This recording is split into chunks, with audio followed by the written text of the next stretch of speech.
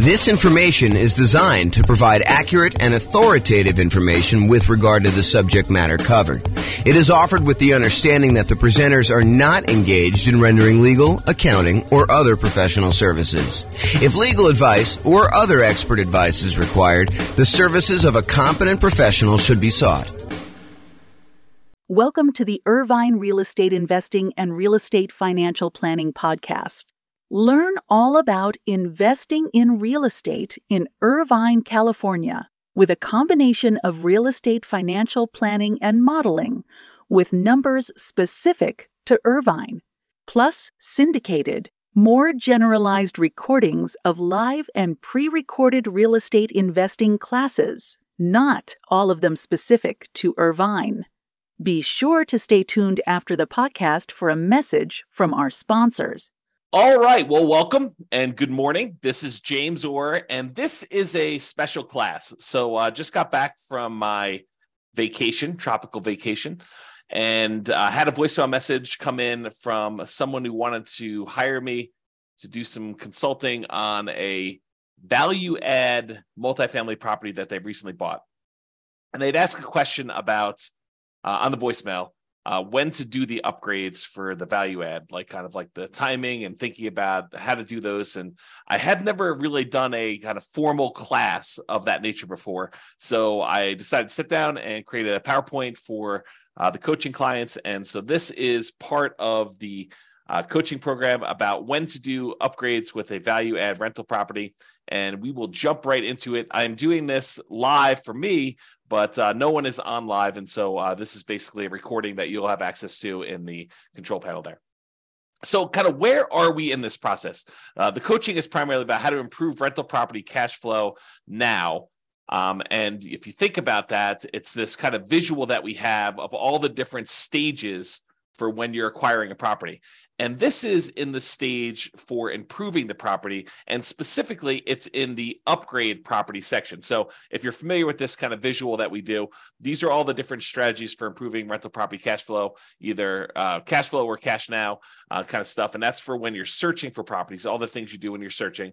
These are all the different things you do in order to improve cash flow when you're financing the property. This is all the different things you do when you're thinking about which strategy to use in order to get the most cash flow for a property. And then this is the one that we're in today, which is in the improved property stage. And specifically, we're doing the one that's highlighted here when you upgrade a property. And historically, I think I've talked about this more as a, upgrade the mailbox, kind of fix the lettering on the door, fix the landscaping, do some small improvements to the property in order to kind of get higher rent on it. But this could be everything from the most minor thing, like painting a mailbox, to the most major thing, like completely upgrading a kitchen and, redoing the entire interior of a property, or, doing a carpeting or doing new flooring or whatever you're doing. So there's a range of what upgrading the property is. And one of the questions is, when do you do that? Do you do that as soon as you buy the property? And we're going to talk about that. Or do you do it, when you have cash flow coming in from the property and you kind of fund it with cash flow from the property? And then what is the kind of like economic or mathematical calculations we do in order to determine, should we do this upgrade or not? And mathematically, how do we think about that? And so that's what I plan on covering in this particular one. Just to kind of finish this out, there's a whole section on when you're marketing property. There's a section when you already own property, section when you're renting the property, all things you do with property management and as you're renting it. And so those are the different stages. And today we're covering this one in the improved property and specifically upgraded property. Okay. So specifically for this recording, I want to focus on when.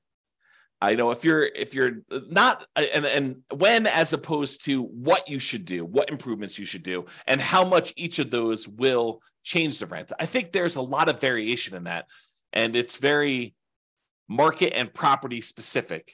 And so I'm not going to get into that in this class. Maybe I will do a class on that in the future. And if somebody really wants that, let me know. We could do that as part of the coaching call one of the days, and we can kind of figure that out. But today I'm going to focus in on when. So first I'll do kind of a carve out. Look, if you're doing a BRRRR strategy, if you're trying to do a buy, rehab, rent, then refinance, and then the last R is repeat.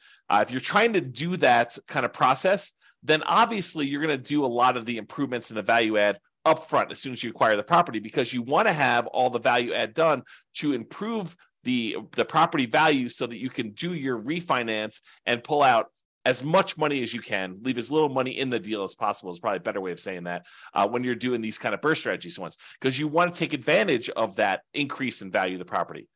And likewise, if you're buying a property with the sole purpose of flipping it, you're going to buy a property, you're going to do a bunch of rehab to it, especially if you're going to do a big multifamily where you do rehab, you get tenants in there, you raise the amount of rent you're getting, which raises the value of the property, and then you're going to go sell that property, 3 months, 6 months, 12 months, a year or two down the road, then you're probably going to want to front load as much of these as possible. I think when the nuance comes in is when you plan on holding the property long term. You're not going to do a burst strategy, which you're going to front load and do as much of this stuff as you can as quickly as possible. And you're not going to try to do a value add in order to sell a property quickly. So when you're not doing those two strategies and you're going to kind of hold the property, I think there's a little bit more subtlety and math that goes into should you make an improvement to a property or not. It's not like you're going to always constantly maximize and improve the property, because sometimes that does not make sense from an economics return kind of standpoint. So let me just make sure I read my notes here. So if your plan is to not take short-term advantage of the forced appreciation, which is really what you're doing when you're doing all these improvements on a property, is you have natural or organic appreciation when a property tends to go up in value over time. You hold a property and inflation happens and things become more expensive. That's organic appreciation, or kind of like natural appreciation. The property values tend to kind of creep up over time. But you can force appreciation too. You can go in there and actually add value to the property and get stuff done. So if you're not trying to take short-term advantage of that forced appreciation, you're not trying to sell it and capture forced appreciation, and you're not trying to refinance the property to benefit from the forced appreciation, which may or may not be BRRRR. Sometimes you kind of like improve a property and then you do a cash out or a long-term financing because the way you had to acquire the property was different, which I guess is a variation of BRRRR, but I digress. So if you're not trying to take advantage of that short-term forced appreciation, then you may want to emphasize the returns from the return quadrants, and specifically, I think, more of the cash now side. You could go ahead and invest in something and get appreciation and maybe even some improved debt pay down, although it's much less likely. We'll go over that in a second here. But you can get this kind of improved appreciation. But honestly, you don't get that appreciation benefit until you either sell the property or you do some type of cash out refinance. And so the benefit from that is at some undefined point in the future, and it's uncertain. And so I think when you're thinking about whether or not you should do these improvements and when you should do these improvements, you really want to focus much more on the right-hand side of the quadrants, which I'll show you here in a second, and specifically the cash flow portion of that. Maybe a little bit on the cash flow from depreciation, but mostly that's like a benefit you get, a short-term benefit of taxes. It's almost like a rebate on the money you spend. So let's talk about this. So for those of you who have not seen this before, you should definitely dig into this. This is my return quadrant, and just shows you that the 4 different areas of returns plus the return you get from reserves when you own rental property. So appreciation, the tendency for property values to increase over time. Cash flow, that is your net cash flow after all expenses, your rents and any other incomes you have in a property, minus mortgage, taxes, insurance, PMI, property management, maintenance on a property, capital expenses on a property, if you're kind of doing those in there as well. Like all of the expenses, so all the income minus all the expenses is your net cash flow. So that's what this cash flow one is about. Debt pay down is the amount of principal you're paying down on the loan each period of time, whatever you're measuring here. Usually it's a year. And then the tax benefits are usually the tax benefits of depreciation. When you own a property, the government allows you to say, look, the value of the building, not the land, but the value of the building has a finite lifespan. And we understand that as the government, and so as the taxing body of the government. And so we are going to allow you to depreciate the value of that building over time, because a building, in theory, goes down to zero. You utilize the limited lifespan of the building over, in most cases, 27 and a half years for residential properties. That's per the tax code. So those are the tax benefits you get. And a lot of times we look at that historically as the cash flow you get from those tax benefits. So it's not just the raw amount that gets depreciated. It's the amount that gets depreciated times whatever your tax rate is, which means this is the amount of money you get back on your taxes, or that you don't have to pay in on taxes from other income you're getting, like rental property income or from your job in some cases. So those are the 4 different areas of return. And then we have reserves, which you get a return from that as well. So the total of it is written in the middle of all 5 of these. And that's kind of how we visualize that. So by improving a property or adding upgrades to the property, we're often improving 3 quadrants in terms of dollars. So if you think about the return quadrant, we can measure it in several ways. We could say, how much in dollars did the property appreciate? How much in dollars are we getting on cash flow? $2,000 a year, $2,400 a year, $5,000 a year, whatever you're getting in cash flow. How much in dollars are we paying down the loan? And how much in dollars are we getting in terms of cash flow from depreciation by owning this rental property? And then how much in dollars are we getting as a return on the reserves we need to set aside in order to prudently invest in this property? So if you think about it, you can have dollars, return in dollars quadrants, or you could have return on investment. So you could say, hey, look, this property went up $5,000 in this year, and I had to invest $100,000 in order to buy this property. So now it's a return you're getting, the $5,000 in return, divided by the amount you invested in order to acquire the deal, which is now a $5,000 divided by $100,000, and it gives you I think if my math is right, a 5% return from appreciation. And you can look at that for all of these. You could say, I'm getting $5,000 a year in cash flow on a $100,000 investment. So my return from cash flow is 5%. And so all of those are return on investment. And we typically use that when you first acquire a property. So when you first invest the money in order to do the deal, because it doesn't make sense in my mind to say 10 years later, okay, now I'm getting $10,000 a year in cash flow on this particular rental property, and I had to invest $100,000 10 years ago to get that. The further you get away from when you first make that investment, the less the initial amount you invested in the deal matters. I think the longer you get away from it, the more you need to think about how much am I earning from appreciation and cash flow and debt pay down and tax benefits and reserves on how much equity I have in my property. So after you buy the property, shortly after you buy, we switch, in my mind, from thinking about it as in terms of return on investment, and we start thinking about it as return on my equity in the property.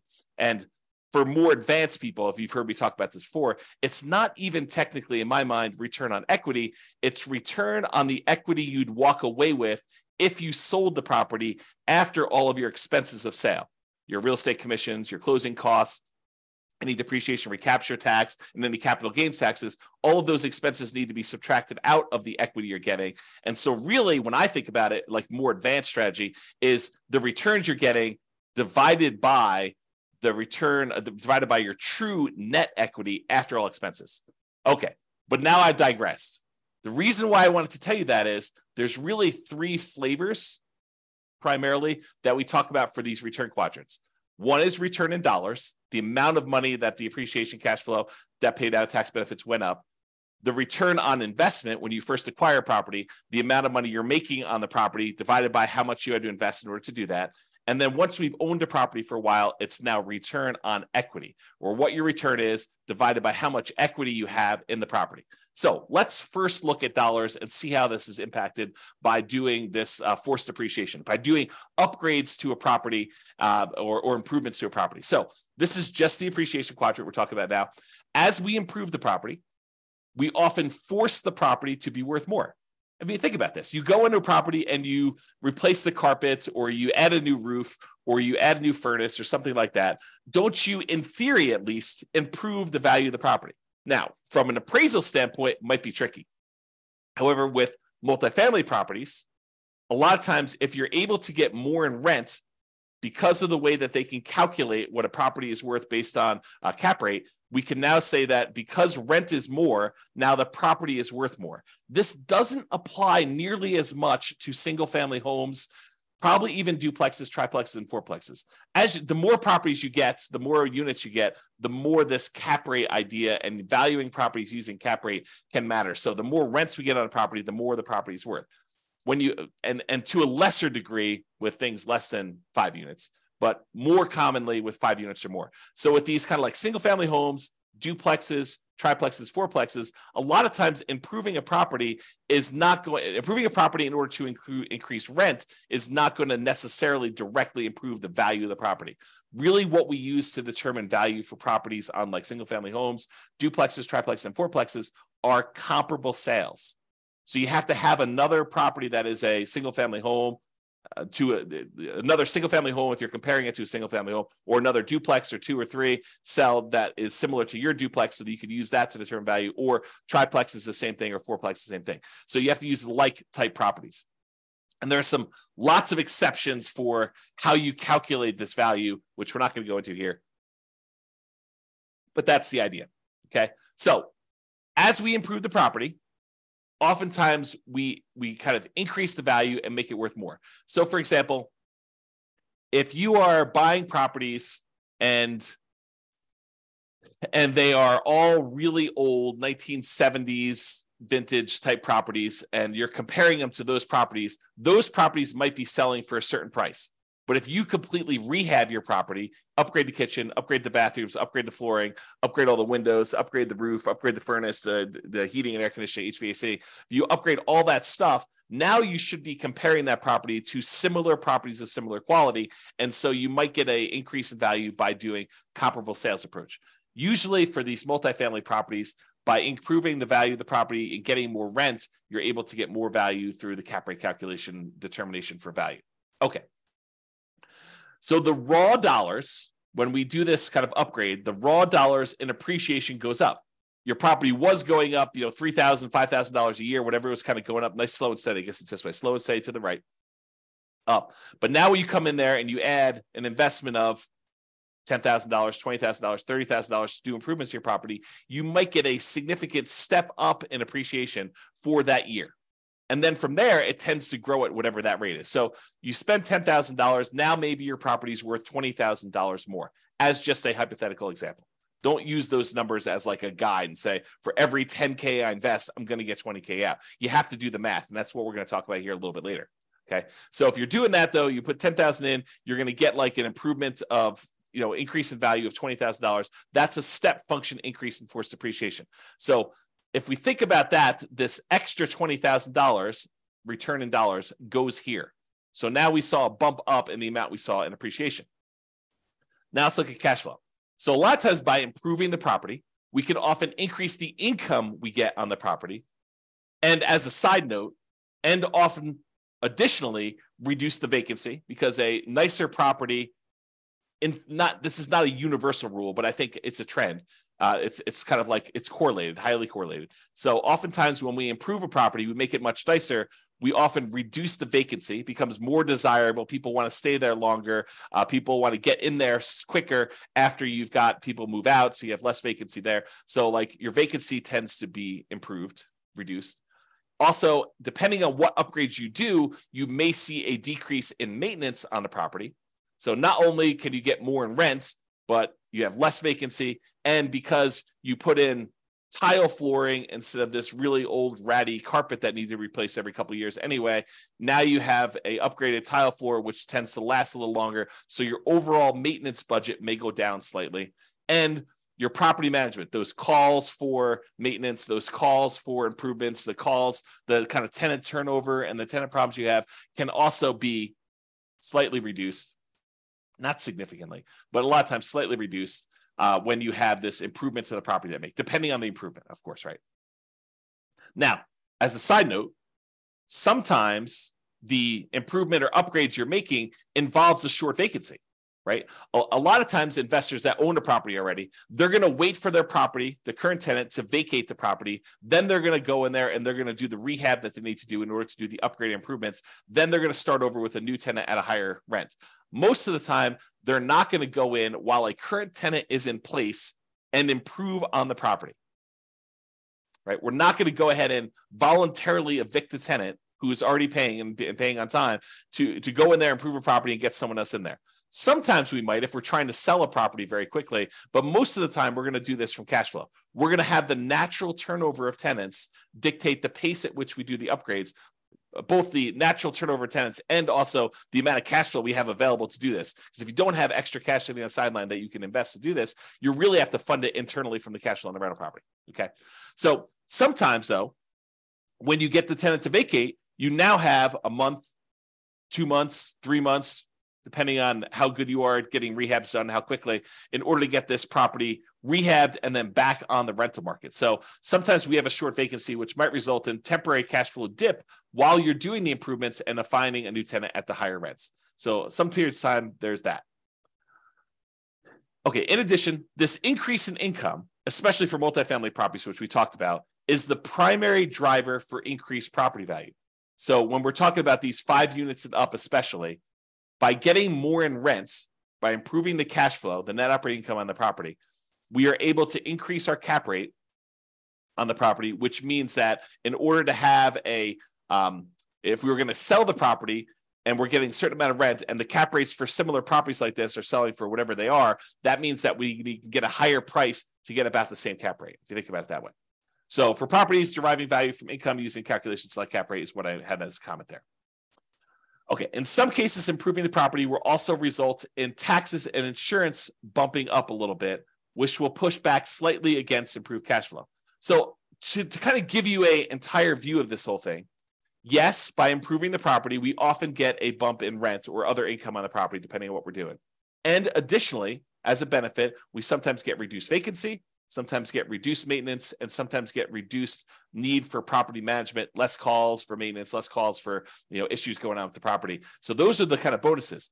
But when you do improve your property, sometimes the tax man comes and reassesses your property and says, now that your property is improved, it's worth more. Your property taxes will go up a little bit, and that can push back a little bit against the gains you had in those other areas we talked about, the rent, the vacancy, the maintenance, the property management. Okay, so sometimes taxes will go up.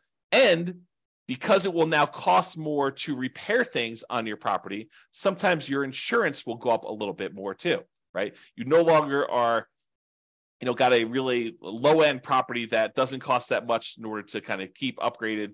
And now your property is much nicer and more improved. And so your property insurance may go up. These are relatively minor, unless you do major rehabs, but these are usually relatively minor pushbacks against that improved cash flow. But in order to give you an entire picture of what's going on, I did want to talk about that slightly. Okay. This is a really small note. This is me getting crazy with the minutia. Sometimes by having these increased taxes and insurance, that means your expenses on the property kind of bump up a little bit, which does mean that the amount of money you need to keep in reserves kind of increase. If you say to yourself, hey, look, I want 6 months of reserves on a property of all my expenses on a property that I'm doing. Well, if your taxes and your insurance go up a little bit, then obviously you need to have a little bit more insurance. But we're talking about really, really small numbers. And so the return you're getting on reserves can also be affected as that as well, which means that your overall return is probably going to be impacted as well. Okay, we talked about that. All right, so we talked about appreciation. We talked about cash flow. Now let's talk about the tax benefits. So some of the improvements you make, you may be able to write off the entire amount in the year that you make them. And talk to your tax advisor about where the threshold for this. It's usually a safe harbor provision, which says anything under a certain dollar amount, you just write off in the first year. But talk to your tax advisor to get the most up-to-date ones. Others will require you to spread it out over several years. So some of these things are going to be considered improvements that have a certain lifespan. So look, you're going to do something that costs more than the safe harbor threshold, and you're going to have to write off the expense that you had over 5 years or 7 years. I don't even know the tax code. I'm not a tax expert, but they write it over a certain period of time. So you can't just write it all off in the same year. So you will get some improved tax benefits, either an immediate one or ones for the next, whatever number of years, 5 years or so. So this can improve your tax benefits from depreciation in the short term to midterm kind of range of time. But realize you're really just getting some of the money you spent back in taxes. It's not like you are making money on this, right? It's not like a amplified return. You're spending money and you're getting some money back on taxes. So it's sort of like a rebate on what you spend, a kind of refund of some ways of the improvements that you made. So I would heavily discount the importance of this return as you think about the whole thing, right? So that's just kind of my comment there. All right, so now we talked about this. So instead of just looking at, the dollar amounts we made, how much appreciation we saw by doing the improvement, how much extra cash flow we saw by doing the improvement, and how much extra tax benefits we saw. Really, instead of looking at the dollars amount, what we really want to look at is how much they improved by how much we needed to invest in order to get that return. So like a return on investment quadrant, if you want to think of it that way. When you choose to invest more money to improve the dollars in return, You invest money in order to get a higher rent on a property, for example. It may help or hurt you with the rate of return you're getting on that investment, depending on how much you needed to spend to do that. Let me give you an example to explain to you what I mean. Okay. So a baseline cash on cash return on investment calculation. This is just a really simple example to show you what I'm talking about here. So you're making $1,000 per year in cash flow on a $20,000 investment that you made in order to acquire this property. Okay. That's a 5% cash on cash return on investment. $1,000 divided by $20,000 gives you a 5% cash on cash return on investment. Nothing tricky here. All it's really simple, straightforward stuff. But what happens if you choose to add an additional $5,000 to optionally improve the property? So you spend $5,000 to make some type of improvement or upgrade to the property. How does that play out with the return you were already getting? Okay. So if by doing the $5,000 in improvements, you can get an extra $500 per year in cash flow. So for example, actually I have a typo here. I'm going to correct it so that I can just do it. Okay. So if by doing the $5,000 investment improvements, upgrades, whatever you're going to do, you can get an extra $500 per year in cash flow. About $40 extra per month is what you think you can get for that. A little bit more than that. What does that mean? Well, it means that by investing this $500 and you divide that by the $5,000 you had to do it, you get a boost to your cash flow just on this return, this additional investment you made of 10%. So now you have a 10% cash on cash return on investment on the improvement only. We're not talking about the other part of the return that you were already getting. This is saying, look, does it make sense for me to invest this $5,000? If I invest this $5,000, I'm going to get an extra $500 a year. That looks an overly simplified, probably wrong math, but I'll get to there in a second. You're really thinking, I invest $5,000, I get $500 a year back. So that really is like a 10% cash on cash return on investment, oversimplified. Okay. So since this is higher than the return you were getting before you decided to do the upgrade, that 5% cash on cash return, then by doing this, you will overall improve your return. So now we had the $1,000 a year we were getting before, plus the $500 that we got by doing the improvement. So now we're getting $1,500 a year in cash flow. And now we need to divide that by the $20,000 we needed to invest originally in order to buy the property, plus the $5,000 that we just added to do the improvement. So now it's over $25,000 total. So now it's $1,500 divided by that $25,000. That is now a 6% cash on cash return on investment overall, including the improved cash flow and the additional investment. So what we basically did is we went from getting a 5% return. By adding more money and doing an improvement and getting more rent for that, we've actually boosted the return. It doesn't always work that way, though. Okay. And so here's an example where it actually hurts you to do the extra investment. So imagine you did the same $5,000 improvements, but instead of getting $500 per year in extra cash flow, you only get $200 per year. So that $200 in extra cash flow divided by that $5,000 that you invested is really a 4% cash on cash return on the improvement only. Okay. Before, when we were getting $500, that was a 10% cash on cash return. Now we're only getting $200. So that's only a 4% cash on cash return on investment on the improvement only. So now when we add that and the additional investment to the previous returns we were getting on the rental property, the $1,000 we were getting per year, plus now $200 for $1,200 total after the upgrades, divided by $20,000, which was the initial investment we made, plus the $5,000 in upgrades. Now we've got $1,200 divided by $25,000, which is 4.8. That return is now lower than the return we were getting previously. So you think about this. You said, look, I'm going to invest $5,000 and I'm going to get this, additional $200 a year in cash flow. That's not good enough to actually improve what you were already getting. You're getting a lower overall return. You're getting more cash flow. You're getting $1,200 a year when before you were only getting $1,000. But this is really like you're hurting your overall return when you look at it this way. And that's just what I want to point out is, so there are times when it does improve your position, and there are times when it makes it worse. And that's what you should realize. So with that being said, this was just looking at that one cash flow part of the return, the cash on cash return on investment, assuming you did these improvements as part of the purchase. Because remember, we're doing this like really early on. So I'm using that return on investment thing. If you're making the improvements later, if you're doing this a year or 2 or 3 or 4 or 5 down the road after owning it for a while, I think you should be thinking in terms of return on equity, not anymore on your return on the initial investment. So instead of that $20,000 to acquire the property, now this becomes your kind of like return on the equity you have in the property as a return overall. And by doing these improvements, because a lot of times doing the improvement actually increases the value of the property, it increases that appreciation like a step function. That means that your equity has increased. So this can hurt your return even more if you think about that.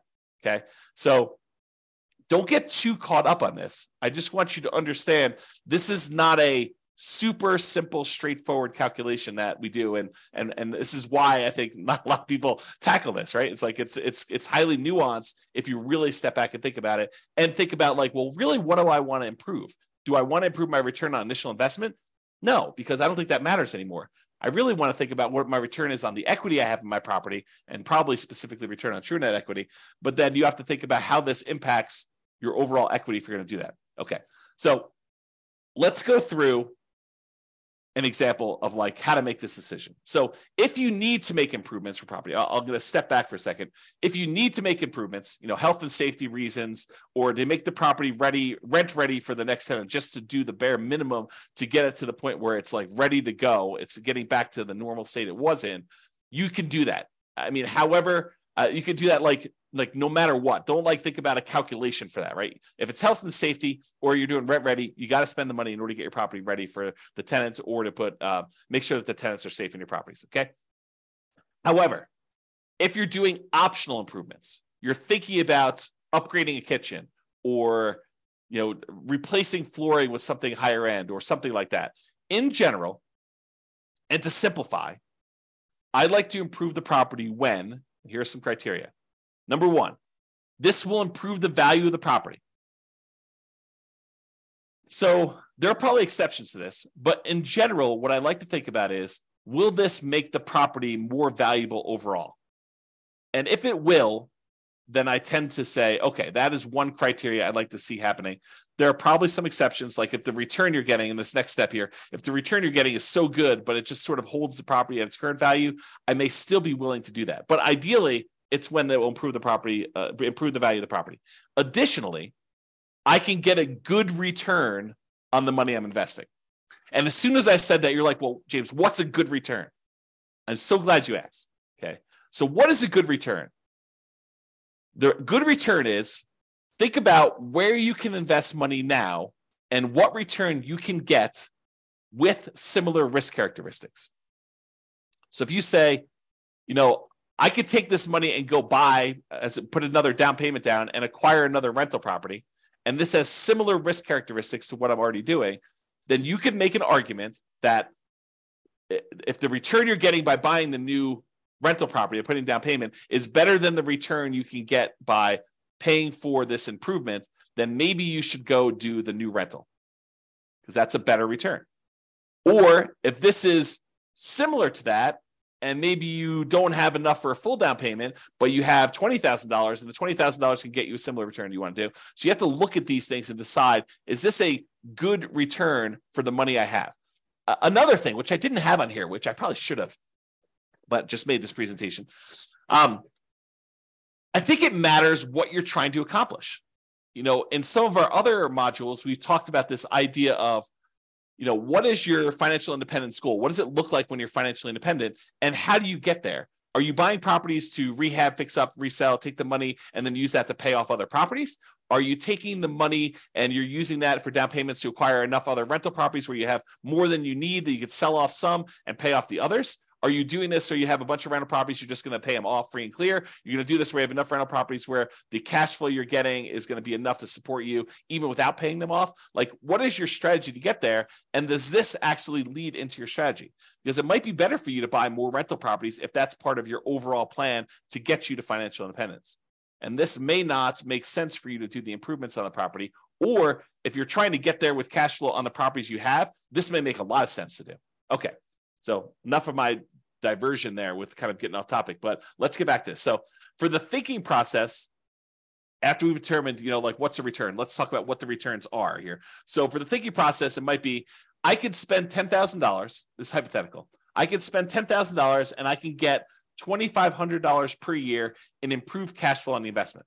So by doing 10K in improvements, I can get an extra $200 per month in cash flow on the property.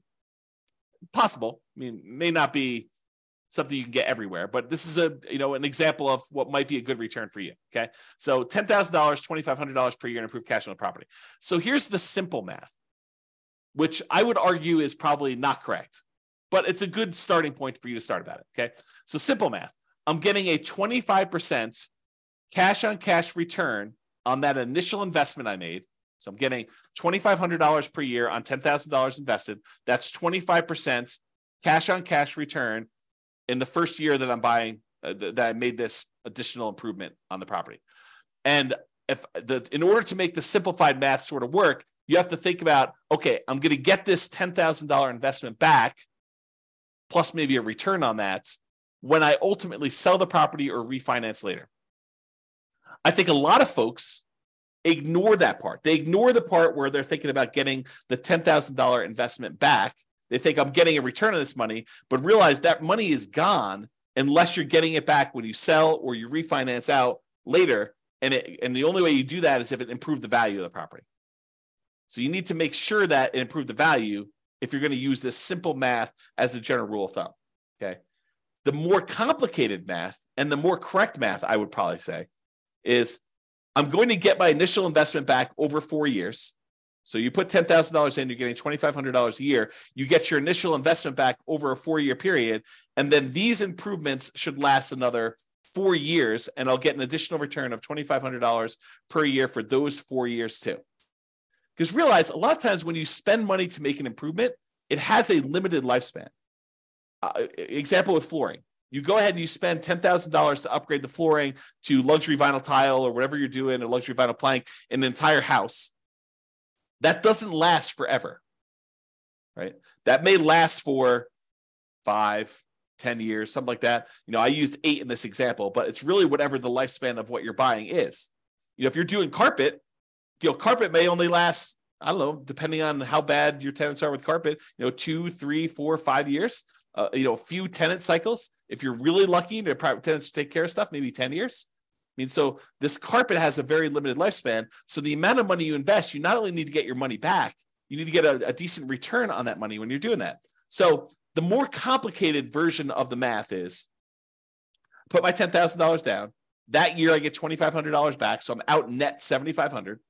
Then the next year I get $2,500 more back. Then the next year I get $2,500 more back. Next year I get $2,500 more back. And at that point, I paid my initial investment back. And now I'm getting $2,500 a year for the next, whatever it is that particular upgrade lasted for, and that you're getting that extra money from, another 4 more years at $2,500, which then you get another $10,000 on that initial investment.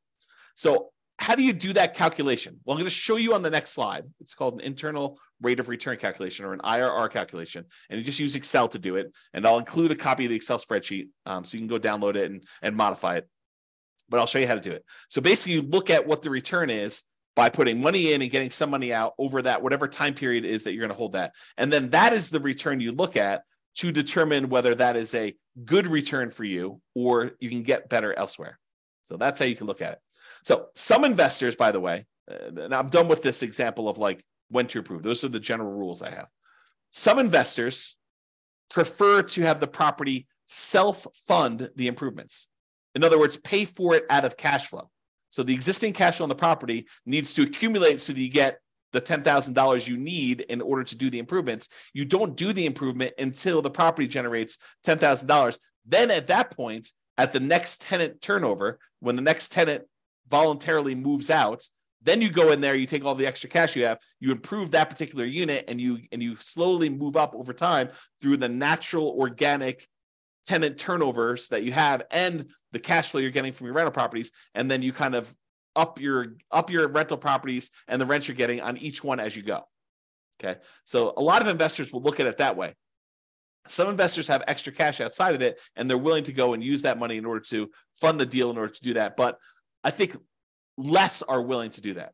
I think more of them are willing to fund it internally from the property, and fewer are willing to do that up front. Unless you're doing like BRRRR or you're trying to do a property where you're selling, I think a lot of investors will add money in order to do those up front.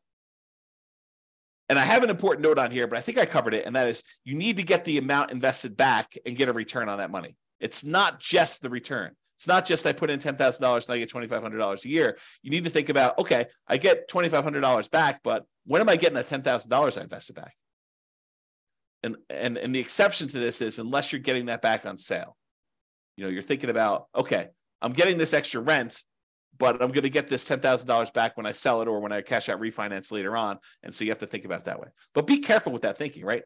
Because a lot of times you're not going to get that back, because you had to go and do the upgrade again 4 years, 10 years later when the flooring wears out and you got to do another upgrade, or the HVAC wears out or the roof wears out or whatever you're doing. So you're not always getting that back. And so you really want to think about a better way to do this is that internal rate of return. Speaking of which, let's talk about that. So here's to the right is this really simple version of the spreadsheet. All it shows you is all the different years and the amount that you invested and the return you got in that year. And if you need more years, just go ahead and add additional ones. Make sure you change the formula so that it calculates it right. So it's using all of the different years to do it. But you'll want to go ahead and add however many years that particular investment added. And in some cases, it's more complicated than this, right? Like you invest $10,000 now and $4,000 3 years from now, and you got $2,500 back in the first year, or maybe less in the first year because you had some vacancy time. So maybe you get $2,000 back in year one, and then next year you get $2,500. Next year you're going to get $2,600. Next year you get $2,700. You can change all these numbers, and it will do the right calculation for you. That's what internal rate of return does. Internal rate of return is, if you think about it this way, it allows you to calculate the return when you have irregular money in and irregular money out. So it takes into account that you put in money in year one, but you might have to put in more money in year 4 or year 5 or year 6 or all of those, and you get certain amounts of money out in year 1, 2, 3, and they could be different in each of the years. And then how do you look at all of those inputs and outputs, money in, money out, and figure out what your overall return is on that whole thing? That's what this is about. So you spend the $10,000. What I've modeled here is I spend $10,000. I got $2,500 a year for 8 years. So my net investments in year one was $7,500. In fact, let me correct this because this is bothering me a little bit. There we go. Oops. Okay, now it's a little bit clearer. So you basically have $10,000 invested, $2,500 you got back in that first year. So you had a net of $7,500 out in the year one, and then you have $2,500 net out in years 2 through 8 because you didn't have any additional investment in any of these other years. And that gives you an internal rate of return of 27.12%. So according to Excel, just plug these numbers in Excel, it'll pop out the number for you, and it's telling you you're getting a 27.12% return on that initial $10,000 investment if you actually did this investment and you got money in this kind of timing. So that becomes the question. Is 27.12% a good return for you? Could you invest $10,000 somewhere else and earn 27.12% per year internal rate of return with similar risk characteristics? Okay, so that's the way to think about it. All right, so in conclusion, this last slide.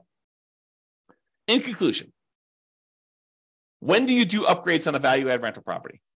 If you're trying to do BRRRR, the buy, rehab, rent, refi, and optionally repeat, you probably want to do them right away. There's not really much of a question there. If you're looking to sell the property, probably want to do them either as soon as possible or just long enough in advance of the sale to document improvement in rent to justify a higher sale price. So sometimes it takes time from once you do the thing to show I've got this record of rents, and then you got to document it, and there's some negotiation there. But you want to be able to document it, so you need to figure that out with your real estate agent. Or if you're looking to keep the property, in general, at a reasonable pace between tenant turnovers. So as tenants turn over in your property, you would consider what improvements to make there and what your return you would earn by doing those improvements and whether that is worthwhile doing. Some investors will want to have the property self-fund these improvements from cash flow between tenant turnover. So you accumulate enough cash from the property that it's generating that you take some of the money and you do this. Now realize, if you're doing it as we suggest, you're putting aside money for maintenance on a property already. Now, this isn't always maintenance. You want to be careful you're not spending, maintenance for a roof on an upgrade of improving a kitchen, right? You want to make sure you have enough money set aside for maintenance on things that you're doing on a property. But a lot of times we have money set aside for some of these things or to help with some of the costs.